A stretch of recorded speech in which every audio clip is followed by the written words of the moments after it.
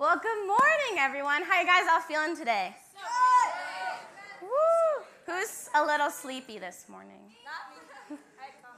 I think I see only people who went on move are a little sleepy. Tired, Betsy. I slept for 15 hours.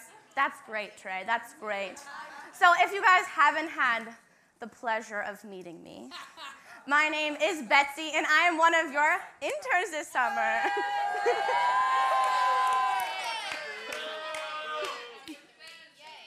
So this summer, we're going through a series all about hospitality. And today's topic is over making room for the church. Making room for the church. Before we dive into Scripture and before we figure out what God has to say about making room for the church, will you guys play with me? Dear Lord, thank you so much for these students. Thank you so much for this church. Thank you so much for GSM, Lord. I pray that you just use me and you speak through me today, Lord. I pray that you open each and every person in this room's hearts and their ears to hear what you have to say, Lord. Thank you so much for this opportunity, and thank you so much for this day, Lord. In Christ's name, amen. So when summer starts rolling around, it becomes summer camp season. So how many of you have been to a summer camp yet, or how many of you have ever been to a summer camp? Woo. Way back when, little Betsy Alphen, when she was in middle school, probably transitioning into high school, I went to a camp. You guys probably haven't heard of it, but it's called Camp Carl. I mean, I went there first, so I'm a little bit of a trendsetter. But I went to Camp Carl, and usually with summer camps, not just Camp Carl, they do these different sessions, and they do team and camp cabin team bonding exercises. So at Camp Carl, it was early in the week, and I think it's called initiatives, right? Yeah. It's called initiatives. So my cabin, we're all going to do initiatives. It's probably like the Monday or the Tuesday. So none of us really know each other yet, and I'm not really talking to the other cabin people. I mean, I'm just kind of talking to my two friends that I went with. But we're going to this team bonding exercise, and as we're going to initiatives, we do a trust fall situation. And so many of you probably know what a trust fall is. It's like if I were to fall, someone would catch me, but I won't do it right now. But at Camp Carl, they like to be like a little spicy, a little extra with all their little things. So instead of just a normal trust fall, you have to walk up this platform or this ledge. And while you're walking up there, it kind of feels like it's 1,000 feet tall, and you're looking down and you're like, I have to fall into that cavern? But honestly, it's probably 2 feet. But it feels like it's really, really tall. So as the counselors are explaining, trust fall, team bonding, let's all work together. We're going to catch each other. And they're explaining the certain hand, the gestures you're supposed to move your hands. I don't remember, and I don't think I was really paying attention that well. And we're all kind of talking to each other, so none of us are really listening to our counselor. Don't listen to your counselors, by the way. Sorry, Hannah. But so they tell us these hand motions, and the first girl goes up, walking up on the ledge, and she's not having it. She's not excited about this. She's like, I don't really trust these people. I don't want to walk up this ledge and fall down to my death. I don't want to do this. And none of us are paying attention. We're kind of talking to each other. And the point of the exercise is lost because none of us are working together, and it's unsuccessful because none of us really want to do this. So just like how my cabin was supposed to work together, and we were supposed to be one, we're supposed to be in sync, we failed at this because as a group we weren't working together.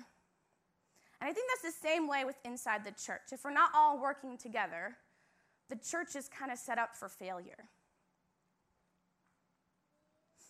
So today we're going to be talking about how to make room for the church.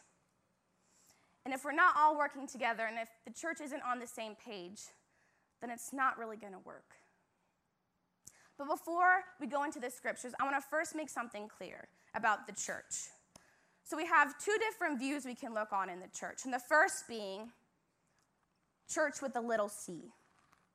And meaning that's the chapel in green. So think about it that this is the people we see weekly on a weekly basis. Those are the believers. That's our church. GSM is our church because we know each other, and those are the believers we're constantly surrounded around. That's the Little C Church, the Chapel in Green.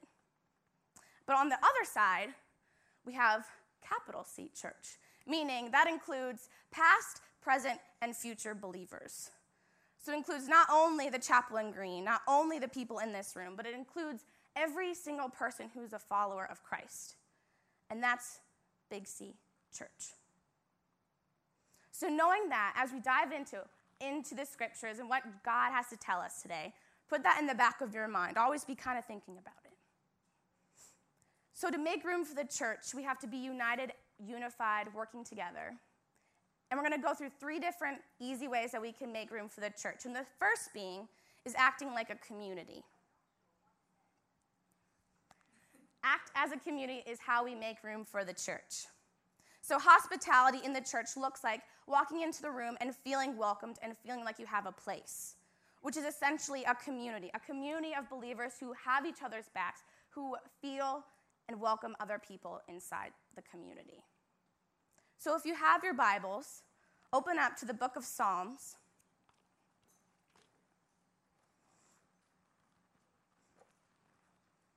Chapter 133, verse 1.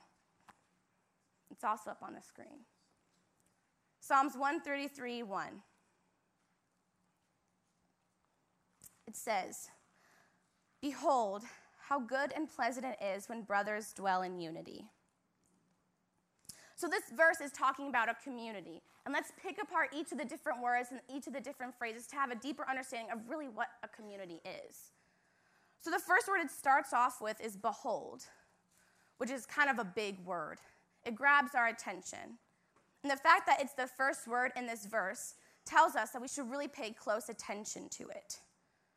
So for example, if I were to say, behold, I just ordered a grande misto with 2 pumps of cinnamon dolce syrup from Starbucks, you guys would kind of look at me and look at the Starbucks drink. Just fun fact, that is my Starbucks drink. But if I were to say that, behold makes you pay close attention to what I have to say next. So the verse goes on to say, behold how good and pleasant. So behold makes good and pleasant like really good and really pleasant. Not only is it like, it's okay, it's all right. It's saying, behold, it's really good and it's really pleasant when. And it goes on to say, the next word that really jumps out at me in the verse is brothers. And typically in the Bible, when it uses the word brothers, it's talking about the body of believers, fellow Christians. So it can be talking about Little C Church brothers and Big C Church brothers.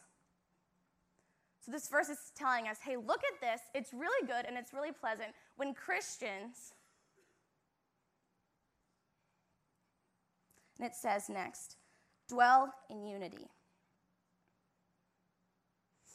Dwell in unity can mean live together or do life together or walk alongside each other in life. This verse is telling us that it is good and it's pleasant when Christians were working together and we're doing life together, which is a community. And this shows us that God created us to be communal beings. He created us to not be isolated, but to be alongside each other. Each person in this room wants to have friends. Each person in this room wants to feel loved by the person next to them. Each person have that desire to belong inside a community, and that's what the church should be. It should be a community. So in order to make room for the church, we have to act as a community. Also, to make room for the church, we should not be divided. We can make room for the church by not being divided. So again, if you have your Bibles, go to 1 Corinthians chapter 1, verses 10 through 13. 1 Corinthians chapter 1, verses 10 through 13.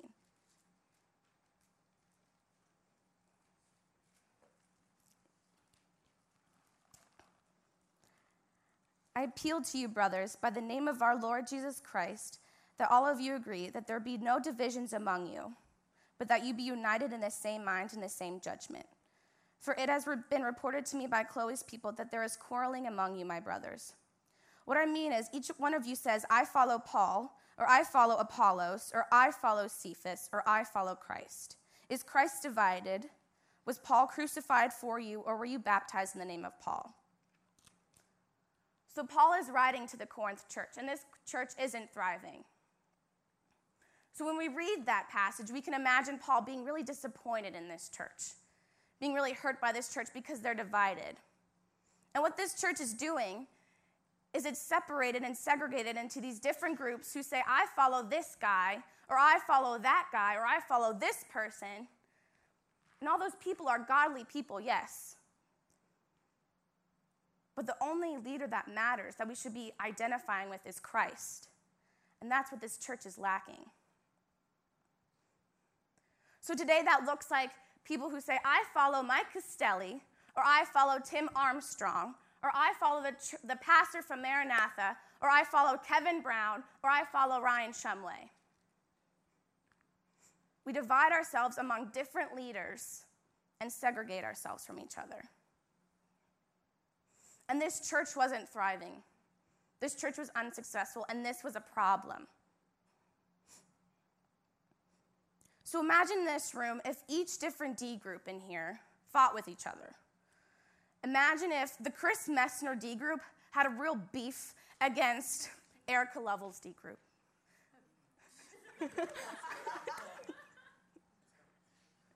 Even though that kind of seems like a little silly or a little far-fetched, we're reading about that happening right in here. The people were divided and the people were separated amongst each other.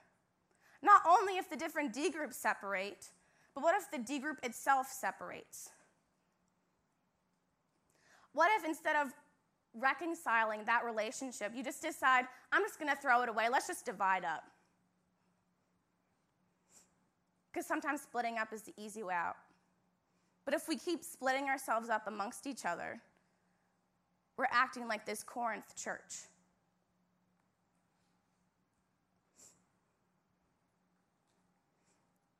So we can learn from the bad example that the Corinth church is placing on this. The passage tells us that the church cannot thrive while it's divided because it must be united. So how many of you have ever done a group project before? Group projects are kind of like a hit and miss sometimes. In my opinion, they're mostly a miss. I think like 1 in a million, they're a hit. But usually in group projects, they don't work out because this one person cares way too much about the project and wants to like meet up after school every day and do everything with it. And then there's the other person who legit just writes their name down on the paper. And they don't really communicate well, and the group project just kind of bombs. You kind of mess up because not everyone was actually doing the group project. And just how that group project messed up because not everyone was on the same page, not everyone was working together, so does the church. The division in the Corinth church was toxic because they weren't all identifying with Christ. The foundation and the basis of this church wasn't the same. I want to first make this clear. That doesn't mean we can't have conflicting opinions with each other. That doesn't mean that since some of you might like Dunkin' Donuts coffee more than Starbucks coffee, that we have to fight to the death now. Or doesn't mean if you're actually kind of glad the Warriors won instead of the Cavs, doesn't mean you have to hate each other. Sorry, too soon.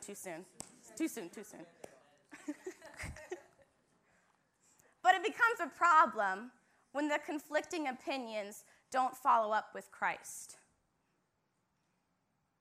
It becomes a problem when this person has a feud with this person, and this person tells their whole gang of their old friends, now this friend group hates this person, but this friend group now hates this person, and it's just conflicting, and then they can't even be in the same room together.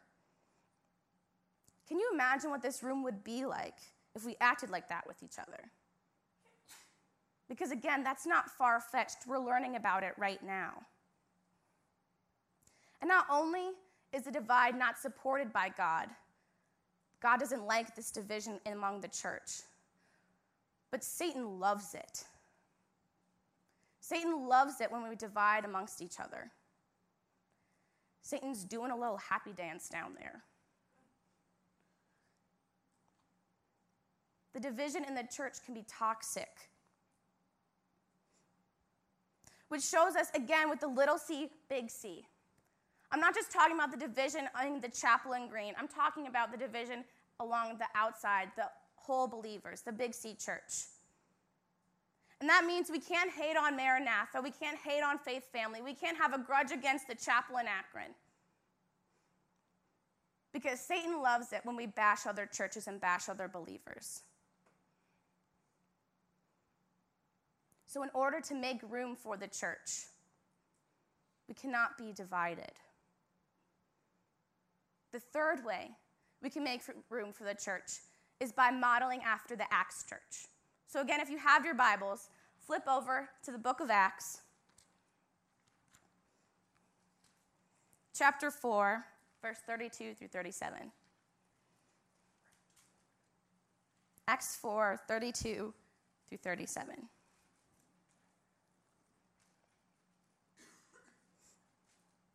Now the full number of those who believed were of one heart and soul, and no one said that any of the things that belonged to him was his own, but that they had everything in common. And with great power the apostles were giving their testimony to the resurrection of the Lord Jesus, and great grace was upon them all. There was not a needy person among them, for as many as were owners of lands or houses sold them and brought the proceeds of what was sold, and laid it at the apostles' feet. And it was distributed to each as had need.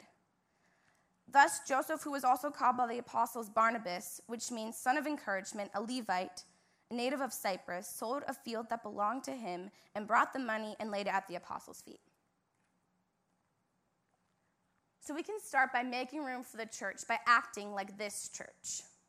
And this church did three things really well. The first being, it understood the importance of acting as one and the importance of being one with each other. It says that they had one heart and one soul, meaning that each heart and each soul was beating after Christ. They were all following the mission of Christ. Each person, not just the majority, but each person was following Christ. And they weren't following Christ in the exact same way. They weren't all pastors, but they were all working together with their gifts. They were all doing God's mission in the way that God laid it on them. They understood that they should be one. The second thing that this church did really well is it cared for the needs of others, which is found at the end of verse 32, going on to 35. And it says, "And no one said that any of the things that belonged to him was his own, but that they had everything in common. And with great power the apostles were giving their testimonies to the resurrection of the Lord Jesus Christ. And great grace was upon them all. There was not a needy person among them. For as many as were owners of lands or houses sold them and brought the proceeds of what was sold and laid it at the apostles' feet. And it was distributed to each as had need." I love that these verses say that there wasn't a needy person among them. That each person took responsibility to the person on their left, to the person on their right, and they legit gave up all their money and distributed to each person. They took care of each other's physical needs. How often do we see that inside this room? They shared what they had with each other. Each person stepped up and cared for the physical needs of the other person in that room. How often do we see that in this room? How often do we see that in the chapel in green? How often do we see that in the Big C church? If we're to model this church, we have some work to do. And not only did they care for the physical needs, but it says there wasn't a needy person among them, which also meets the emotional needs of each other in this room. We can start by meeting the emotional needs of each other in this room. Because each person is struggling with something.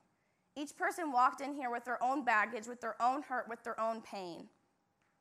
And if we want to start meeting the emotional needs of each other in this room, we have to acknowledge that. Understand that each person has something going on in their lives. There's people that walk into this room week after week who feel like they have no friends, who feel like they're misunderstood by the world, who have a negative body image about themselves. There's people who walk in here who constantly compare themselves to other people who are smarter, who are prettier, who are better than they are. There's people in this room still grappling with their parents' divorce. There's people who are grieving a loved one. There's people in here who are struggling with anxiety and depression. There's real issues going on in this room. There's real hurt and real pain that each person feels. So in order to meet the emotional needs of each other in this room, we have to start bearing each other's burdens. And what that means is that's not easy. That if someone is grieving, you have to grieve alongside them. If someone is hurting, if someone is struggling, that means you get in the thick with them and you pull them out. Only God can pull them out. But you should be in the thick with them. And the best way to meet those where they're at, who are struggling, who are grieving, is through a relationship. You can't just waltz up to someone and ask, hey, what's your deepest struggle you're going with? Let me help you. You could, but it starts with a relationship. So in order to get to where we're meeting each other's emotional needs, we should be loving on each other and developing relationships with each other.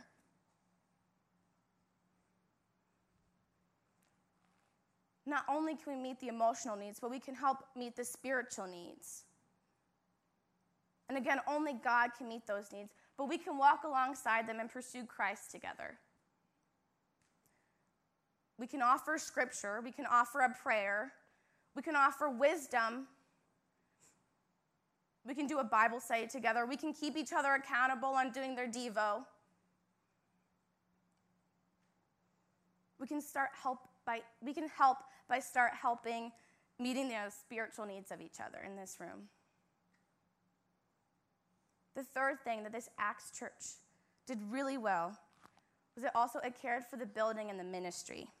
And we see that with Barnabas in verse 36, which says, thus Joseph, who was called by the apostles Barnabas, which means son of encouragement, a Levite, a native of Cyprus, sold a field that belonged to him and brought the money and laid it at the apostles' feet. So Barnabas displays a great way to make room for the church by not only supporting the people inside the church itself, but by supporting the ministry itself. So how can you guys walk away from today's message and do that?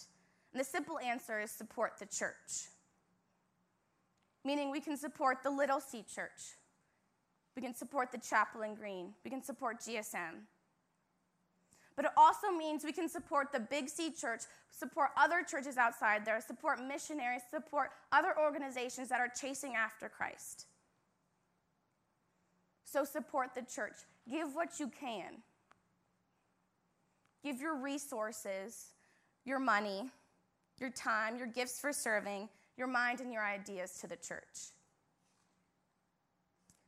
And when we give to the church, don't just give the little extra you can. Give what's hard. Give what makes you go, God, I do not want to give this up right now. If you feel that prickling that God is telling you to give something up, do it. Listen to it. Because I bet you Barnabas, that was not an easy thing for Barnabas to do. So not only give what you can, but give what's hard. Challenge yourself to give what's hard. We can display hospitality inside the church by supporting the church just like Barnabas did. This church in Acts demonstrated how we can be acting towards each other inside the church. By acting as one, by caring for the needs inside this room, and by caring for the building and the ministry. So in order for the church to be successful, We should be acting as a community, not being divided, and model the Acts Church.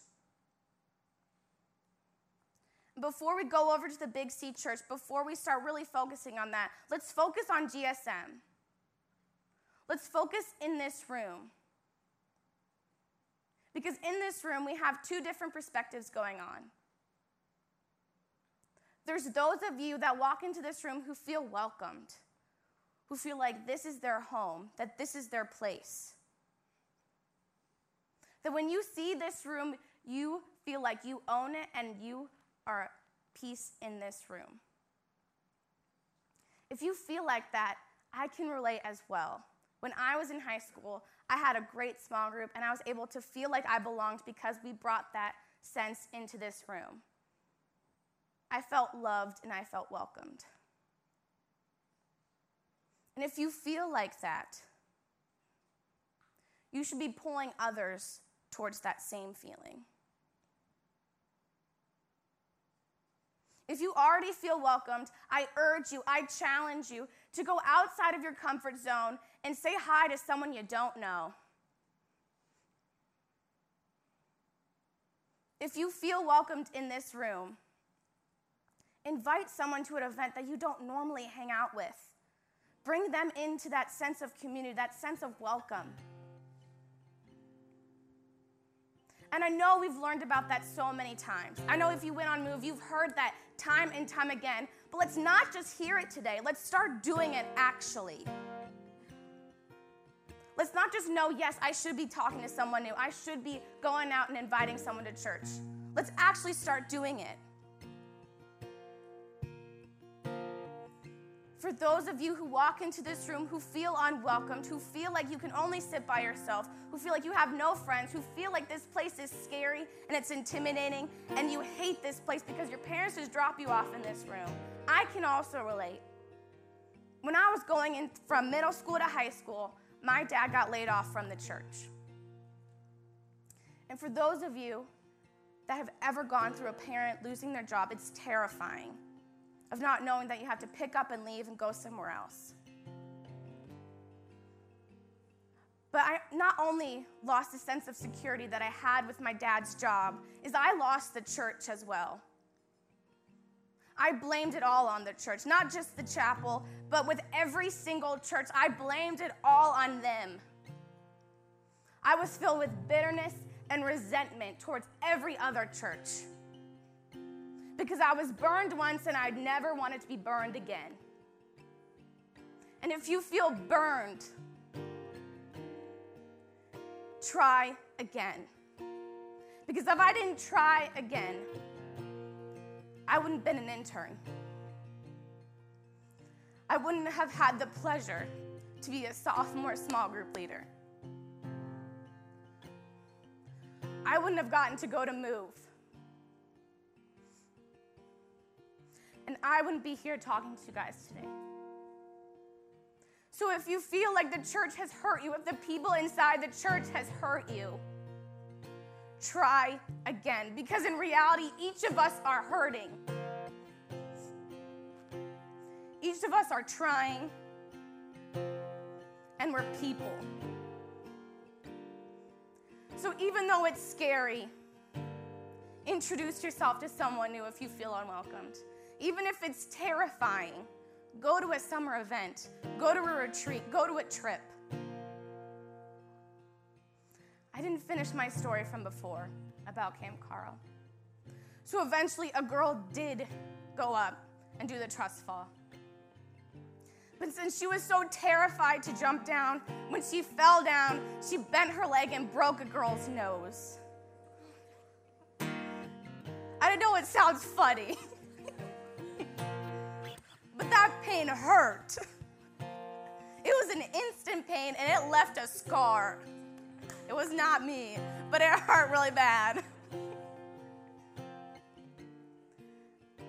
And just like that church, just like how my cabin didn't work together, and we end up hurting one of our own, if the church doesn't work together, we end up hurting our own as well. The church can do some serious damage. And if we're not working together, if we're not acting as a community, if we're divided, if we're not working like the Acts church, then we will hurt each other. So make room for the church. Make room for the little C church and the big C church. Will you pray with me? Dear Lord, we come to you this morning with new knowledge of what you want us to do, Lord. I pray that you push each student in this room to make room for the church. Even if they feel uncomfortable, if they think it's scary, if they don't want to lose their pride in this situation, I pray that each of us can learn how to make room for the church and make room for each other inside of it. I thank you for these students, and I thank you for this day, Lord. We love you. Amen.